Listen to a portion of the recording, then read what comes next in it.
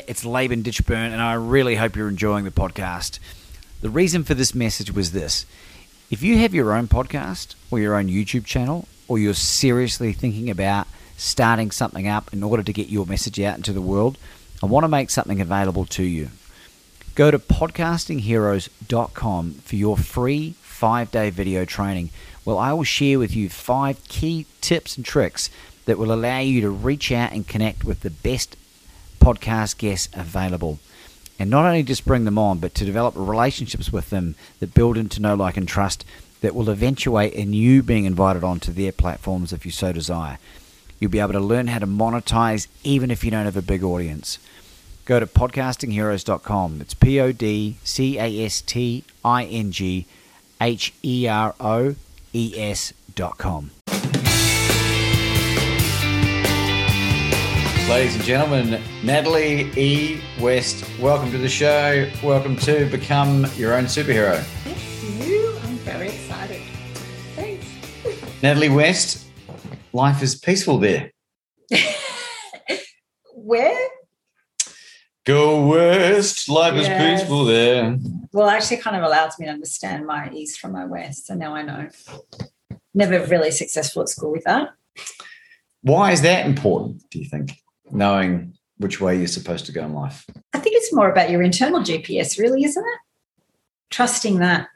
Trusting your internal GPS, when sometimes us humans, we don't do that. We tend to look outside of ourselves for our guidance, which, as we know, sometimes does not take us down the right direction. Well, my internal GPS, I think, led me towards you, and we were introduced by a good friend, Martin Gillespie, who, shout out to you, Martin. And we were introduced no more than a couple of months ago, and already you've had a profound impact on my life, which we'll go into at a later date. But for those who don't know who you are, who's Natalie West when she's at home? I am a mum of 2, so I'd like to kind of say that that's who I am, a part of me is being a mum. But professionally, I'm a self-image specialist. So I've worked in the space of being a self-image specialist and background clinical psychotherapist for over 20 years, which I love, absolutely adore. I know that I had to ask this question, so I'm going to ask you, because I know people will be asking, can you explain exactly what a psychotherapist does and is? Yes, absolutely. So I started originally being a clinical hypnotherapist. So just to kind of, I guess, take you back a little bit, I was in corporate land for 20 plus years, but had always known that the mind fascinated me, and being in sales too, that was also a fascinating thing as to why people would say yes, and human behaviour. So it always kind of, I think that's how I was born to be. But again, your pathways take you where you need to go. And then I had my children, and then I'm like, you know what? I actually don't want to work for anybody else anymore. What can I do? And I went down the route of being a psychologist. And for me, my internal GPS was like, no, I'm not really sure if that's for me. Went to a seminar, met a clinical psychotherapist there, and just the minute that I heard him speak about the power of understanding our unconscious mind, conscious mind, and also our body energetically, the picture just was sealed for me. And then secondly, on top of that, he was also an orthomolecular nutritionist. So again, an ortho what the heck? Orthomolecular nutritionist. What's that? Is that your eyes? Well, it sounds like it, doesn't it? But no, it's actually the chemical structures that you actually make up your body. So as humans, we're a chemical factory. Yeah. So he also led me down the path of understanding that you can't just talk to a starving brain. You also have to understand the foundation of what you're fueling yourself with, not just visually or auditory, but also what you're putting in your mouth. So that was a 2-hour, mind blown for me when I met him, and he'd become a very good mentor of mine. However, the work that he was doing, he was like, you know what, Natalie, you've got to go back to study, and you really need to understand, clinical hypnosis, clinical hypnotherapy, auditory and visual hypnotherapy. And I'm like, whoa, okay, 6-month-old child working full time. But I was just like, this was such a pull for me that I didn't even think about not doing it. Yeah. Wow. It's something that I've heard the name mentioned many times over my life, psychotherapist. I never met anyone who was a psychotherapist. I've had experiences with psychologists, which have had wonderful impacts on me. Yeah. But what is the distinct difference between what a psychologist might do and what a psychotherapist might do? Yeah, so again, depending on their training, so a lot of psychology models will all be based on cognitive behavioural therapy, so CBT therapy, and a lot of them don't utilise the connection between nutrition and the gut and how the brain works, and also too, they don't really understand it at depth unless you've been trained in it and around the real power of unconscious programming and our what I call our pre-cognitive commitment phase, which is between 0 to 7, but in me doing what I've done, I've also stepped into being that self-image specialist. So teaching people how their minds work, why they do what they do, to really help and give the tools and the strategies for people to understand that you don't have to be in therapy for the next 20 or 30 years. Your mind's actually very smart and it'll change pretty quickly once given the right direction. We will definitely go into that later in this interview. Yeah. Why is self-image so important in the work that you do? Well, a lot of the time when I'm working with people or they seek me out, they'll always say, look, this is happening in my life, whether it's anxiety or depression or relationship issues.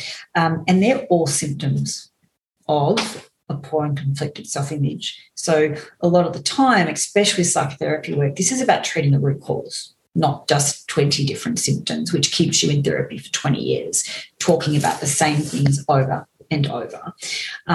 Now, also connecting, it's the power of understanding your self-image and how that's developed is from your authority figures between the ages 0 to 7.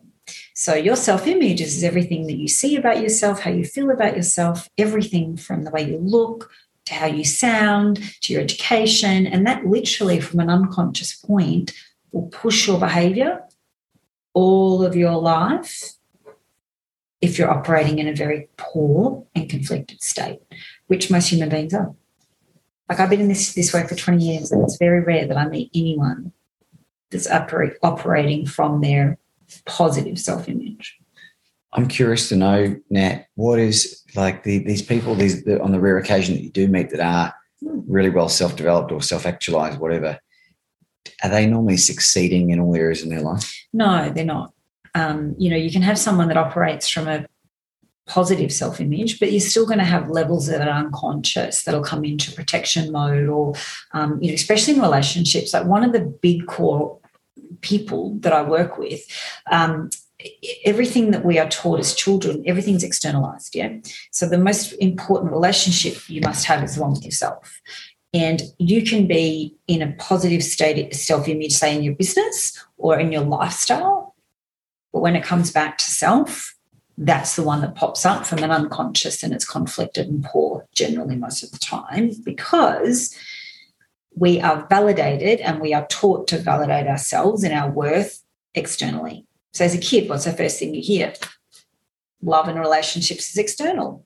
So even if I ask you now, even if you're with your listeners, if I say, think about the word relationship, where does your mind go? Well, honestly, it goes to my current relationship. So, but it's external. Yeah. Not with myself. No. And there wasn't even any consideration about myself. No. At all. No.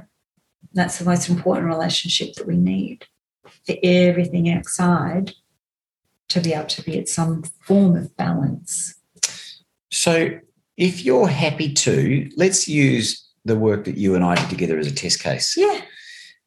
So to give you some context, I've been very open about my challenges with sugar. I've been able to conquer drinking, gambling and drugs and philandering and negative self-talk and limiting beliefs for the most part. There's still new ones that creep in when you start leveling up. But sugar was the thing that sort of kept at me. And I know there's chemical compounds in it that make it way more addictive than any of the cocaine I ever put up my nose or whatever. Mm-hmm.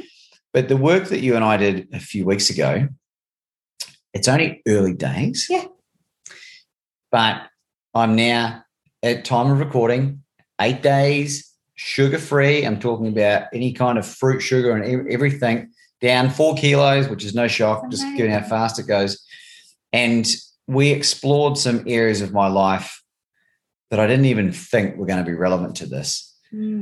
Why did that work? Are you able to shed maybe more light about what we did and why it was effective? Yeah. So a lot of the time we consciously believe that we know what the issue is. But until we understand, so, when I took you through that process of saying, do you actually understand how your mind works and how it's been programmed, which most people, including yourself, say no. I didn't know. No one does. So basically what we do, we work with the symptoms, firstly, so we get an idea of how that looks, what that feels like. But your unconscious mind connected back to your self-image around, well, if I eat sugar, what is that covering?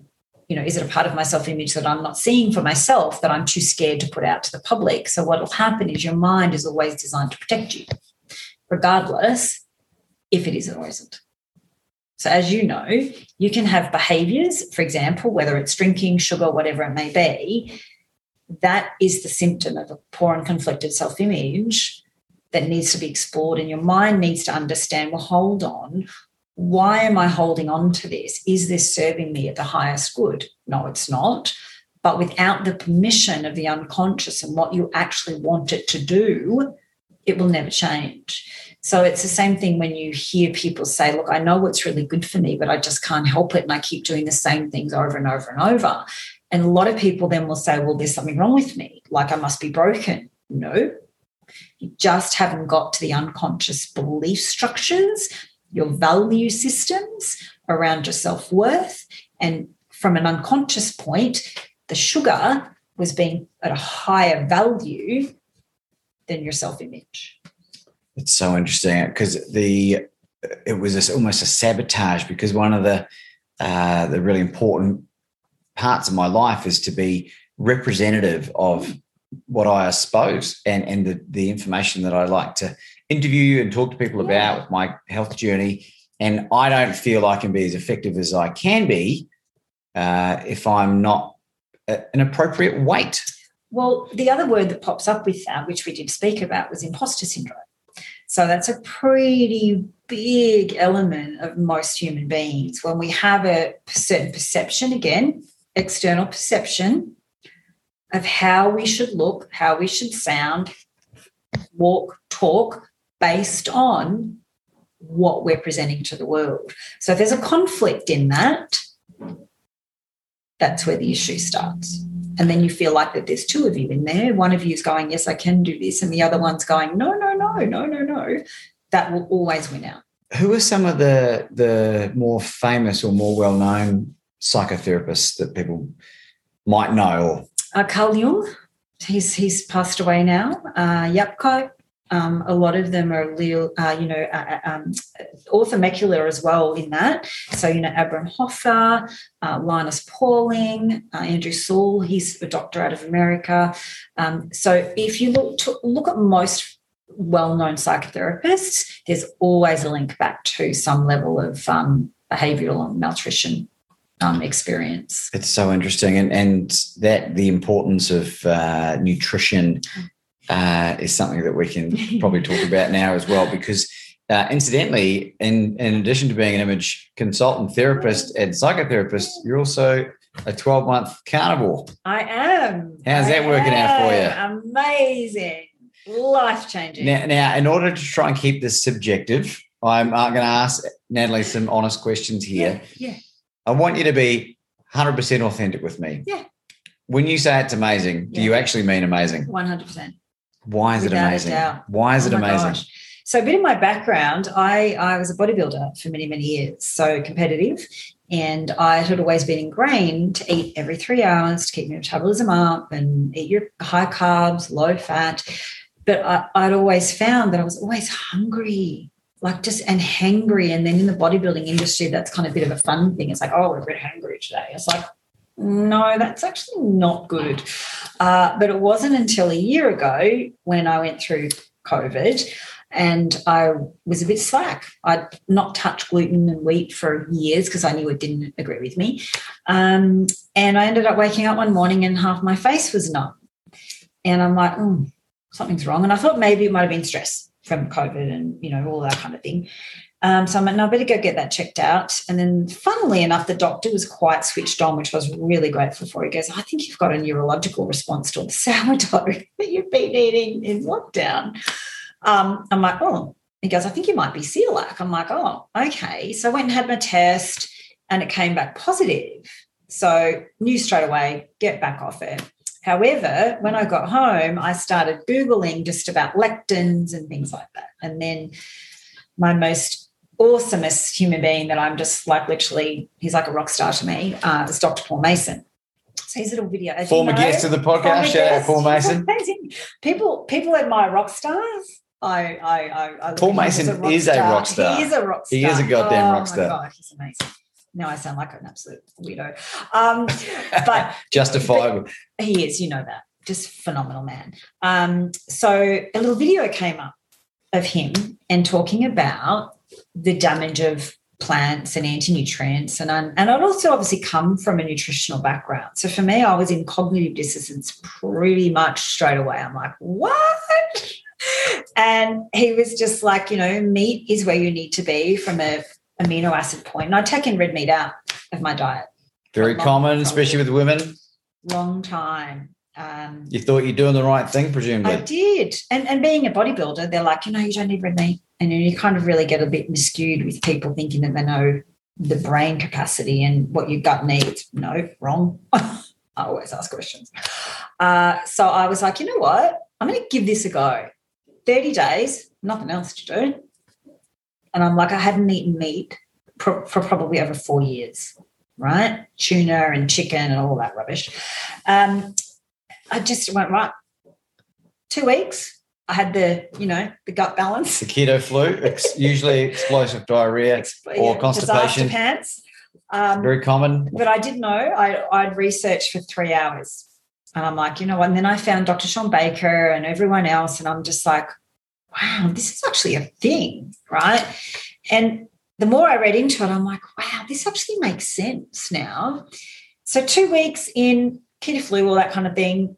But then, oh, my Lord, it was just like this fire and this light that had just switched on and just a whole new level of vibration that I'd never experienced. And, I was a pretty fit person, but internally what that did for my body and my brain, and I haven't looked back.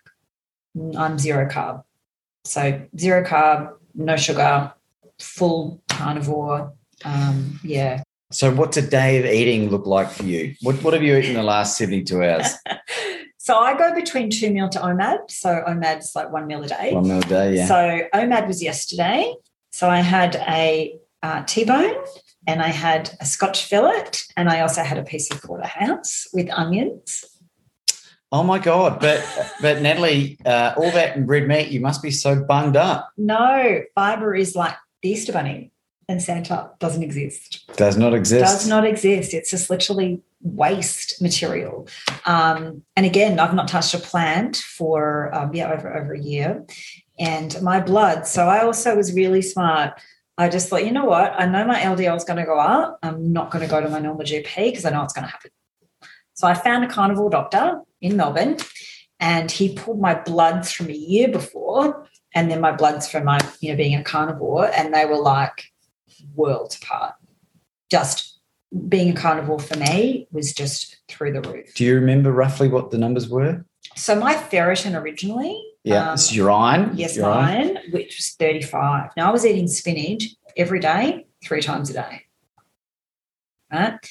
It went up to 85. Fun fact, spinach, although incredibly high in iron, non-heme iron, which is the iron that you need to be able to synthesize everything important, is the oxalate that is trapped around all the iron in the spinach basically doesn't get absorbed at all. And that's another amazing tool that I've learned and educated myself with plants. And, they do stop absorption. And as human beings, we're actually not designed to eat them. It's the same thing with breakfast, lunch and dinner. That's, again, a myth. So I've totally – and I worked out the reason why I was hungry all the time was I was actually going into being insulin resistant. What's that? So basically having so many carbohydrates with every meal and my blood sugar going up and down, up and down, up and down. So whenever it dropped, my body was not utilizing my own fat stores because it was always using the external glucose to feed me. And I was just constantly always looking for food. So I'd eat for an hour and you'd have sweet potato and tuna and all that. Within an hour, I'd be like, right, now I've got to eat. How long, it was terrible. That has all gone. I don't think about food. I only eat when I'm hungry. I eat till I'm satiated. I don't crave anything. I sleep well. I'm still training in the gym and my actual training has gone through the roof as well. Don't wear glasses anymore. My asthma's disappeared and I have no more allergies, which I've had all my life. This is so wonderful to hear and not uncommon in this community as well. And just for full disclosure, like these aren't your thoughts either. Like these are replicated by people like Dr. Paul Mason. And if you go through any other part of the channel, you'll see interviews with lots of other doctors that are experts in this. Yes. Clinical psychiatrists. Yeah, like Dr. Georgia Eade. She's a psychiatrist, and her work around plants and anti-nutrients and the damaging, that it does. And we've been so indoctrinated to believe that they're a part of a human diet. Which actually don't need them to function. And, I also have people in the bodybuilding industry I'm still obviously in contact with. And the first thing that they will say to me is like, oh, you need sugar and glucose for your brain. I'm like, yeah, nah, that's what your liver's for. It's called glucogenesis. Gluconeogenesis, yeah. Yeah.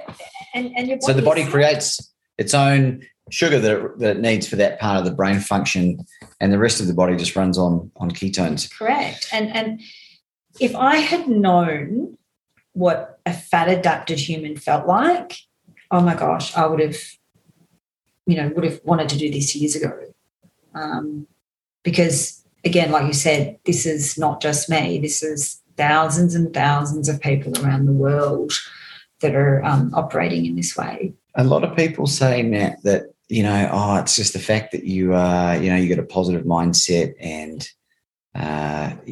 using that power of thought, which is very powerful. But what would your counter argument to that be? Well, being in the industry I'm in, and I'd always understood, like I'd had my flat spots, many years, as we all do. We go through anxiety or depression or whatever it may be, given on what's going on. But I always call our gut really is our first brain. So again, if you can think really, really positive, but if your brain's not being fired with the right neurotransmitters from what you're actually filling your gut with, doesn't matter how much powerful thinking or thoughts or positive thinking that you do, it just does not work. And I know myself, as I said before, I've been in this industry a long time. I'm a very positive person and I've always been that way. But the level of vibrational shift internally and the groundedness that's probably the best word I can use. Being a carnivore, it's just so grounded. Explain that feeling of being grounded for people. You just feel level.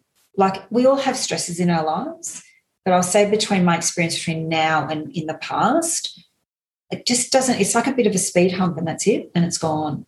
I can rationalise a lot easier because also too, blood sugar is just even. You're not having all these weird spikes all the time from eating sugar and processed foods, and your gut just doesn't like it. And then your brain, and I've even got clients that literally since being carnivore have seen a shift in me, and I've introduced and helped them introduce red meat back into their diet. And fat doesn't make you fat, by the way. That's really important. Because otherwise I would just not be able to sit on this couch right now with all the amount of fat. Yeah, heffalump, yeah. Correct. And just even from a mental health point, like I've just got like a 14-year-old girl who was very, very not in a great space, wasn't eating really high processed cereals and sugars. And I said to her, you know what? As much as you're coming here and we're making progress, but if you just add this in, you are going to feel phenomenal. Took her about 6 weeks, And one day she showed up and I saw her, and her eyes were whiter, her skin was better, she'd been sleeping better. And she just said to me, she goes, just feel better. But yeah. This is so great. Now, there was a lady who's a good friend of mine who her name's Deborah Dickinson. She'd be more than happy for me to share this story. Yeah. She's in her 50s now. She's a Maori woman from New Zealand who witnessed her mother when she was a young girl get run over and killed in front of her eyes and by a relative by mistake, and grew up in a once were warriors like environment, which was indicative of a lot of like Maori and Pacific Island people in New Zealand. But when we first had a conversation about it, I didn't hear anything from her for a year. And then all of a sudden she rings me up and she says, Laban, I've lost 25 kilos. But the most important thing was she said, I feel connected. Yes. Grounded is the word she used for the first time in my life. Yeah. Now, I know the feeling that you're talking about. I know it can be a little bit hard to explain to people that haven't had a chance to experience, but even the first engagement that you and I had where we met in person, met for coffee that time, was like that vibrational energy. Whether you believe in this stuff or not, it was undeniable. Would you agree? Absolutely. And it's funny, being a part of this community and you just vibrate towards certain people, right? And the minute you're in someone's space, you're like, oh, you're fueling yourself correctly because I can feel you, I can see you. And even though the energy you feel, even though kind of it's very heightened and it's very grounded, but you're up. It's very difficult to explain, but when you talk to carnivore, people get it. But again, goes back to anthropology of a human proper diet. This is where we evolved from, and even with, people that you've interviewed before with Dr. James Mickey, like, sugar is disastrous for your eyesight, and humans are just getting worse and worse. And what I see from a mental health point, people are getting worse. And it's not because of a lack of medication, because I'm telling you what, there's a lot of that out there. Mm-hmm.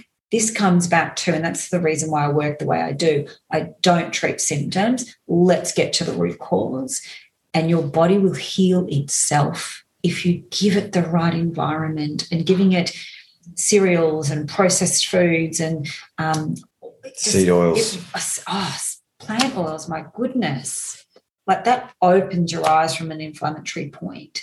So you're talking about canola and safflower and rice bran and soybean oil. Even with olive oil. Peanut oil, some olive oils as well. Yeah. Anything that's certainly cooked or heated. Yep, and sometimes contaminated with canola oil. Yeah. But also, too, they're in see-through glass containers. Like that's oxidizing straight away. So proper olive oil is meant to be in a dark container in the dark. Yeah, like a dark green. Correct. Yeah, but you're not meant to cook with it either. No. Because it oxidizes at a high smoke point. So I cook in lard. Which has got one of the highest smoke points at all. Yeah. I have to ask this question. We've spoken about a lot of the real positive benefits of doing this. Yeah. Honestly, is there any bad part that's happened out of this? Do you know what? I always hear people saying, it's quite restrictive. But I guess I know how I operate from my own self-image, and I've always fueled my body to make me feel good. I've never used, and this is a really important thing around programming when it comes to food.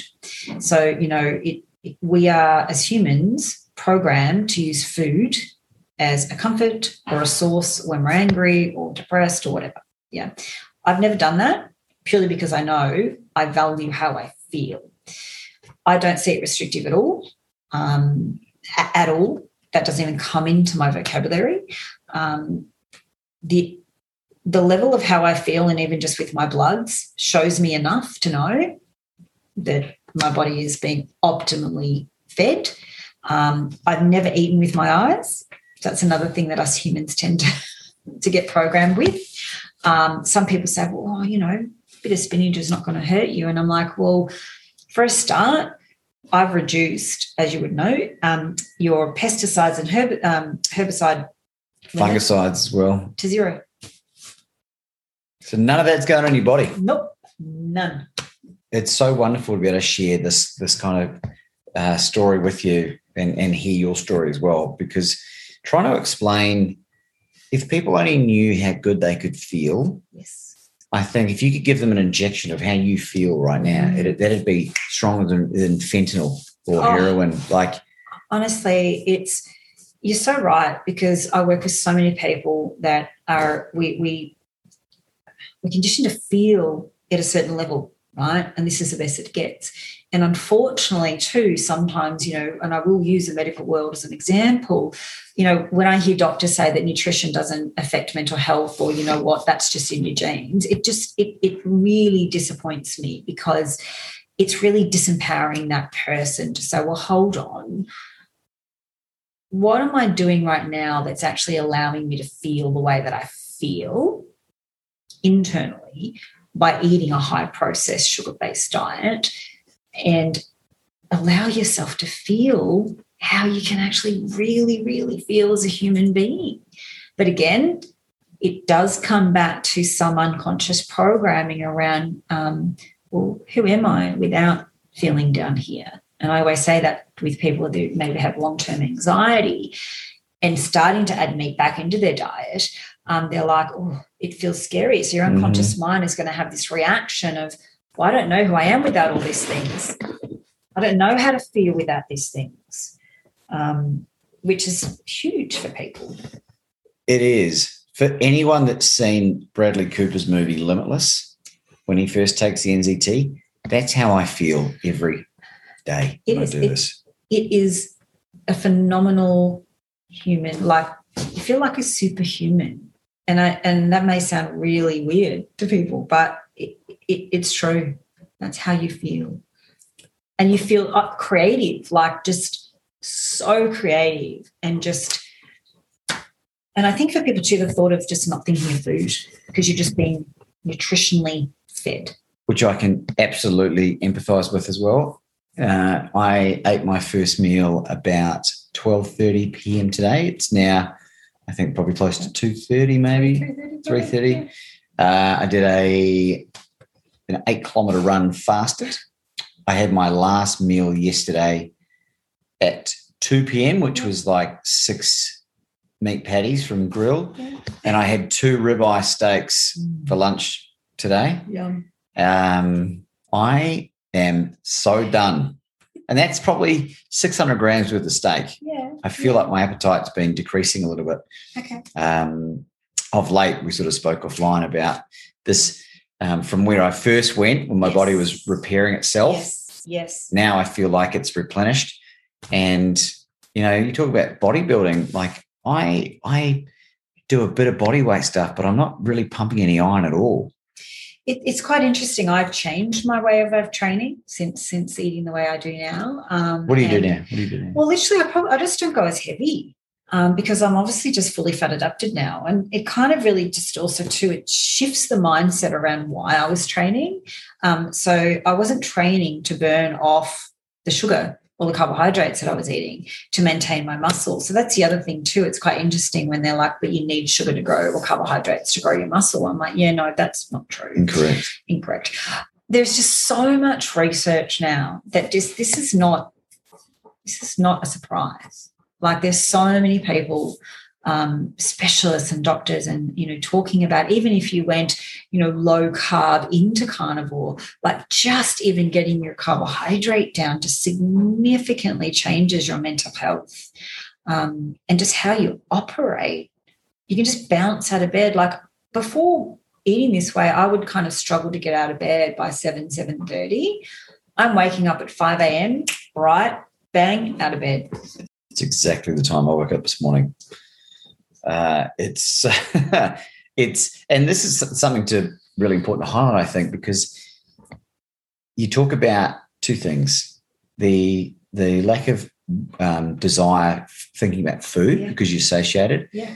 But think about the extra time that you've gained by not sleeping as long and not spending time fatigued or whatever. Absolutely. What are those hours add up to? Like, it must be at least extra 5 hours, I reckon, a day. Like, you're talking about some serious time that you're getting back. And that's the one thing that we can't buy, get back. No. And other thing, incorporating fasting, which is such a powerful tool. Again, where we're so conditioned to say that, if you fast too much, your metabolism is going to drop, and if you don't eat every 3 hours, your metabolism is going to slow down. Like, again, not correct. And I think one of the biggest things that I could probably give people advice-wise is when you're presented with information that's probably going to give you a little bit of like, what? Same thing with when people say you don't eat plants. I'm like, yeah, no. And then they're like, are you going to get sick? I'm like, well, do I look sick? No. Do I look like I've got no energy? No. But for anyone that's listening and is obviously, watched your podcast before, if you're hearing the same message and you're not feeling good and something's not clicking, just look at it. Everyone can give you as much information as you can, but just don't disregard it because it's giving you a bit of cognitive dissonance around your programming and what you believe. So it's about unlearning. Like, I had to unlearn a lot. And I think this is the other thing. If you can't change your unlearning or you don't change your mind around this nutritional factor, you're not doing yourself a really good service at all. It's such an important point as well. And I remember watching Dr. Sean Baker's interview on Joe Rogan. It was like in late 2017 that I first saw it. And I remember thinking, this is horseshit. This is crazy. This is it. And I was already aware of Dr. Chris Kresser, who's a functional medicine guy, who put me on the right path with cutting gluten and then coming off my PPIs and my heartburn medication that I've been on for 17 years. And I don't know what sparked. I went keto first, which was still pretty meat-based, and I'd never eliminated meat out of my diet, thank God. Yeah. But just one thing I would encourage people to do is to scrape below the surface of what you are told, because look at history. Look at all of the things that have come out that have been proved to be wrong. They thought thalidomide was a really effective morning sickness drug. Look how well that worked out. Tobacco, smoking. Tobacco was prescribed by doctors. Ansel Keys promoted low fat. And I was at a burger joint eating meat patties and cheese the other day, and they had reruns of 80s commercials, and they were Diet Pepsi, Crisco, which is like seed oil, and they were pouring it over a light salad. They had ground beef, they call it, like mince, that was like proudly saying 10% less fat than the FDA's approved stuff. All of it was like highly refined carbohydrates, low fat, and it's like no wonder everyone follows America's lead in the Western world. Yes. And look at where we are now. So sicker and sicker. Scratch beneath the surface and really dig deep and assume that not everyone knows everything, because guess what? No, and I always, whenever I get sent studies or research papers, it's just like, I want to know who paid for it. Where was the funding? Because, fat and meat have been vilified, and it's still being vilified. And again, you're on point. You've got to scratch beneath what you hear and follow the people that are living this day in, day out. And what do they look like? Correct. How healthy do they look? Like Charlene Anderson, 20-plus year carnivore. Kelly Hogan. Like, these people are like bouncing in their lives. Like, they're the most healthiest looking human beings. But then if we look at, the Eskimos and we look at the Inuits and look at their lifestyles, are they fully diabetic? Are they, living with cancer? No.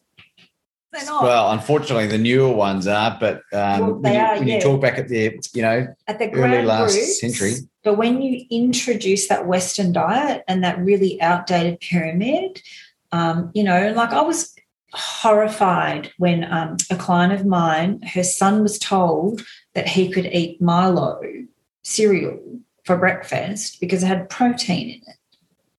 I'm like, well, hold on, the grains are actually going to stop any absorption, but how about let's look at the 26 grams of sugar that child is actually fueling himself with to go to school. Then there's bread rolls, and there's, all different types of muesli bars and all of those type of things, full of seed oils and just full of sugar. One thing I'll say is that if you ask me what any negative and I would agree with you, there really isn't any at all. One thing I would say that's just come to mind is learning that we have been systematically misled. Yes. Is quite tough to take in its early phase, but knowledge is power. Given your psychotherapy background, what are some techniques and some tips that you can use to help people deal with the fact that when they learn about this and they go down their own pathway and figure it out, that a lot of their friends and family are going to tell them that they're wrong? Or they're going to die. Or they're going to, yeah. It's quite funny. Like, it comes up a lot. But again, I always say to people, it's your body, your life, and what goes on your plate and in your mouth is all about you. Now, if someone's going to get offended or triggered by you eating a steak, that's not your issue. That is them to deal with. However, they're also coming from a space of not having the right knowledge. And ultimately, there's a lot of courage that needs to come up to go, you know what, I'm going to take control of my health and be empowered by doing something. And I always say to people, your body will always give you a direct response to every single thing that you eat. However, if you're fueling it with really bad nutrition, you don't know because you're in a fog the whole time. Yeah. The minute that you start to take that out and the light comes on and you start fueling yourself with, very small carbohydrates, say like, cucumber and low carbs under, say, 20 or 50 grams, but have a high protein, your body doesn't lie. And that's what I say to people. Step into the feeling of how it feels. So then when you go out, so it does come up a lot when people say, but what happens when you go out and want to eat? Well, I just go and order steak and eat from the animal kingdom. Like, I don't have to have fries. But in saying that, here's a funny story. I went out the other night and I had a steak and I saw that it was coming out with sauce. And I said to the lady, oh, look, I don't want the sauce. I just want butter and I don't want the fries. She's like, okay. But then obviously that wasn't translated. So it all came out. And I said to the oh, no, I don't want the sauce. I just want butter and I don't want the fries. Total shock. Like, what? That's the best part. What? He asked me 3 times. You don't want the fries? I'm like, no, I don't want the fries, thanks, but I just want some butter. Oh, do you want the caper butter? I'm like, no, just butter with salt. Oh, okay. Never been probably asked that in your life. No. But again, it comes back to going, I know how I need to fuel my body for my own mental health. And it's the same when I work with anybody, right? And obviously being carnivore and being low carb, if you get out of your body's way, your body will lose weight. Absolutely no brainer, right? Because your insulin's down, and that's half the issue. When you get out of your body's way and realise, well, hold on, my mental health must come first. So when people say to me, look, I really, really want to lose weight and I've heard that, this way of life makes you do that. I'm like, yeah, well, that's great. But I want you to put your value on your mental health, not your weight, because that will be a side effect of eating a very dense, high society way of life. So it's not a diet. I even don't like the word carnivore diet because I've always said to people, diets don't work. So the way of life being a carnivore is just going back to caveman days. That's who we are. It's it. And again, it's like it's not a life sentence. You can choose to be on this for as long as you like. Oh, yeah, absolutely. The reason it's so effective is because you allow your gut to heal. Yes. And your whole body. Plus everything else, right? Yeah. But it all starts from, particularly with any autoimmune issues. Yeah. And then you can choose to reintroduce whenever you like. But what happens is that you bring something back in. I tried to reintroduce sweet potato at some point.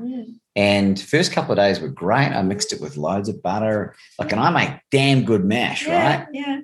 And then I just started feeling nausea. Yeah. I thought it was the butter. Turns out it wasn't butter. Turns out it was that. And it makes sense because sweet potato, even organic stuff's really high in a lot of anti-nutrients. It is. I think some people might say, yeah, but you're becoming super sensitive to the, because you're not eating them all the time. And it's your body becomes really dialed into what serves it well, doesn't it? 100%. And anything to do with there's 9 amino acids that you need for your neurotransmitters to fire. So guess where they're only found? In steak, in meat. It's not by accident, but us humans need that. And it's so powerful to understand that you can reintroduce. It's not dogma. It's just about you getting back in tune and listening to your body. And you can't do that until you take out all the rubbish. And that's the power of, I think, of just this way of eating. You are so, so aligned. It's frightening sometimes. And I've had clients that have gone through the process. I've got a client right now. He's got one kidney. He went keto for a long, long time.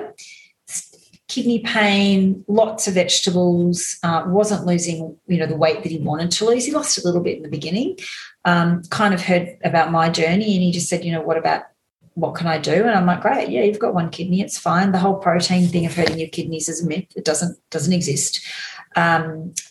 Ask who pays for that story. Check into that. So he's now been a carnivore for nearly 6 months. Kidney pain's gone. His bloods are phenomenal. His kidney is working better than it ever has before. And he's literally lost over 20 kilos. And it's not even trying.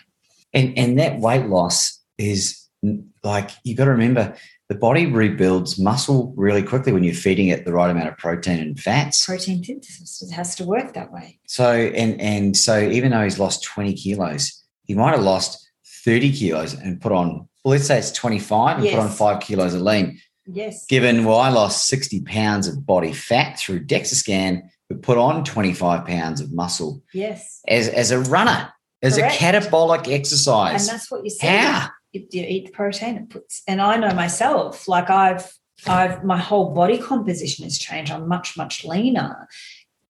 But have I tried to do that? No.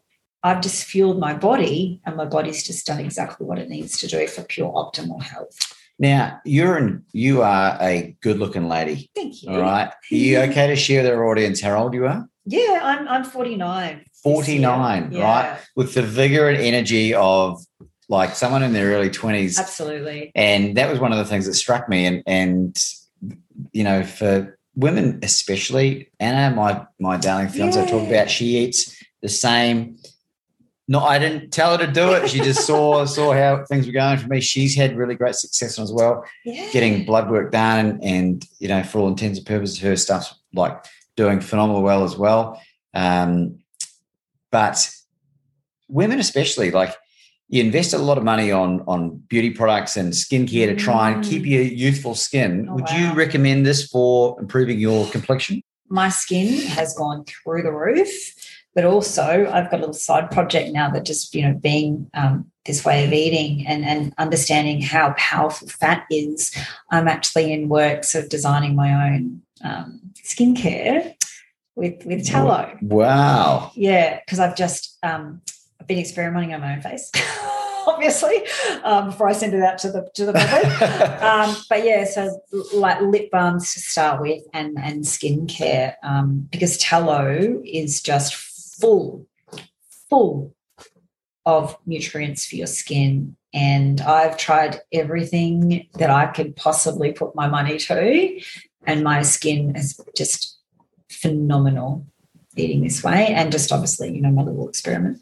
And for those watching this is filmed in 4K, so you better zoom in on every nook and cranny and make your own conclusion. But yeah, I'm all right for nearly 50. I think most people would be impressed if they could look, in your condition for this age. And what I think is likely to happen, because you've only been doing this for a year, I think you'll do that Benjamin Button effect, because I have absolutely regressed in my age over the last 3 years of doing this. Absolutely. Like, even people who know me really well, they're just like, whoa, like, what are you doing? I'm like, well, this is what I'm doing. And I've even had a girlfriend who actually is a recovering vegan. She's just flying now.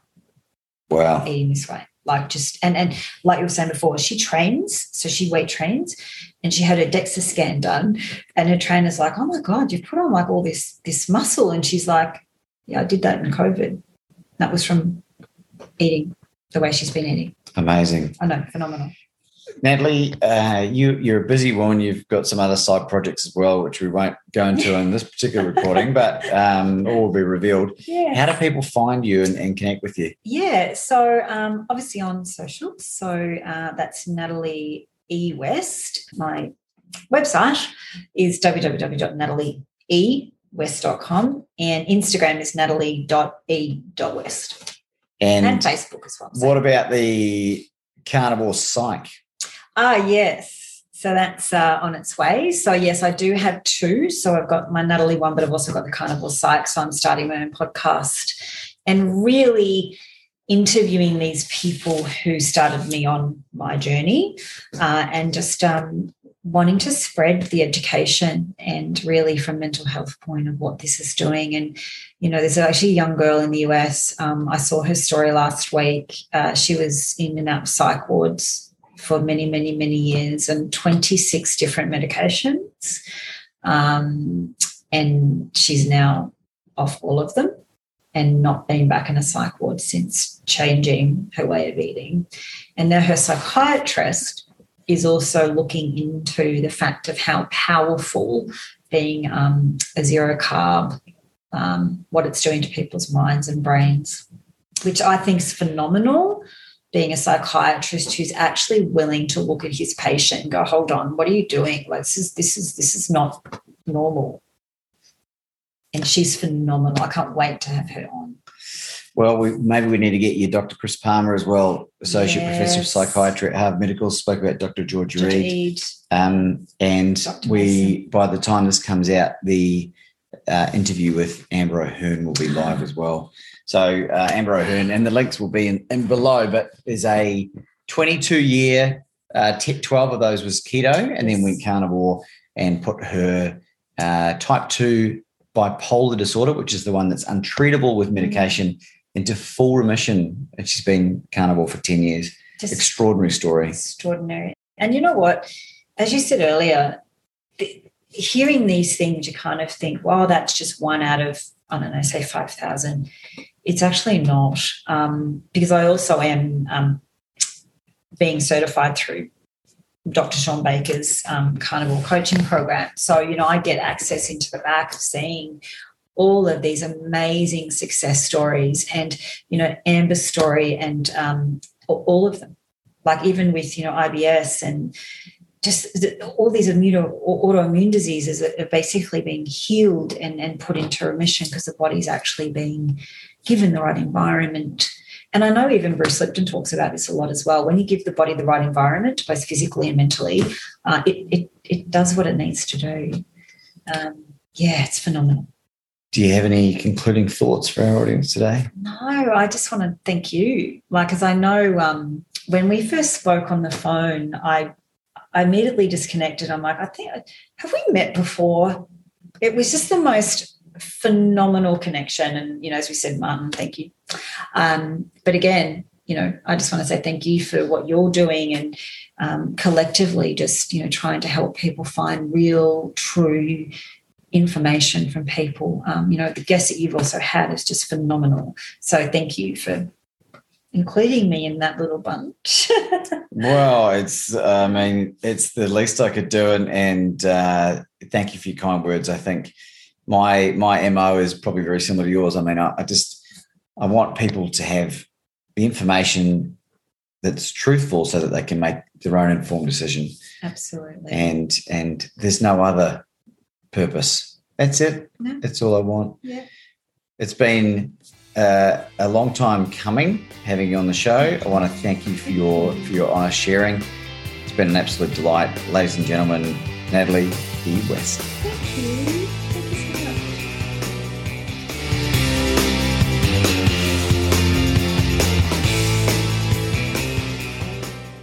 It's Laban Ditchburn, and I really hope you're enjoying the podcast. The reason for this message was this.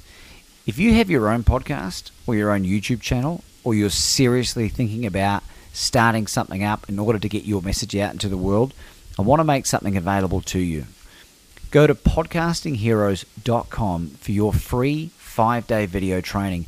Well, I will share with you 5 key tips and tricks that will allow you to reach out and connect with the best podcast guests available. And not only just bring them on, but to develop relationships with them that build into know, like, and trust that will eventuate in you being invited onto their platforms if you so desire. You'll be able to learn how to monetize even if you don't have a big audience. Go to podcastingheroes.com. It's podcastingheroes.com.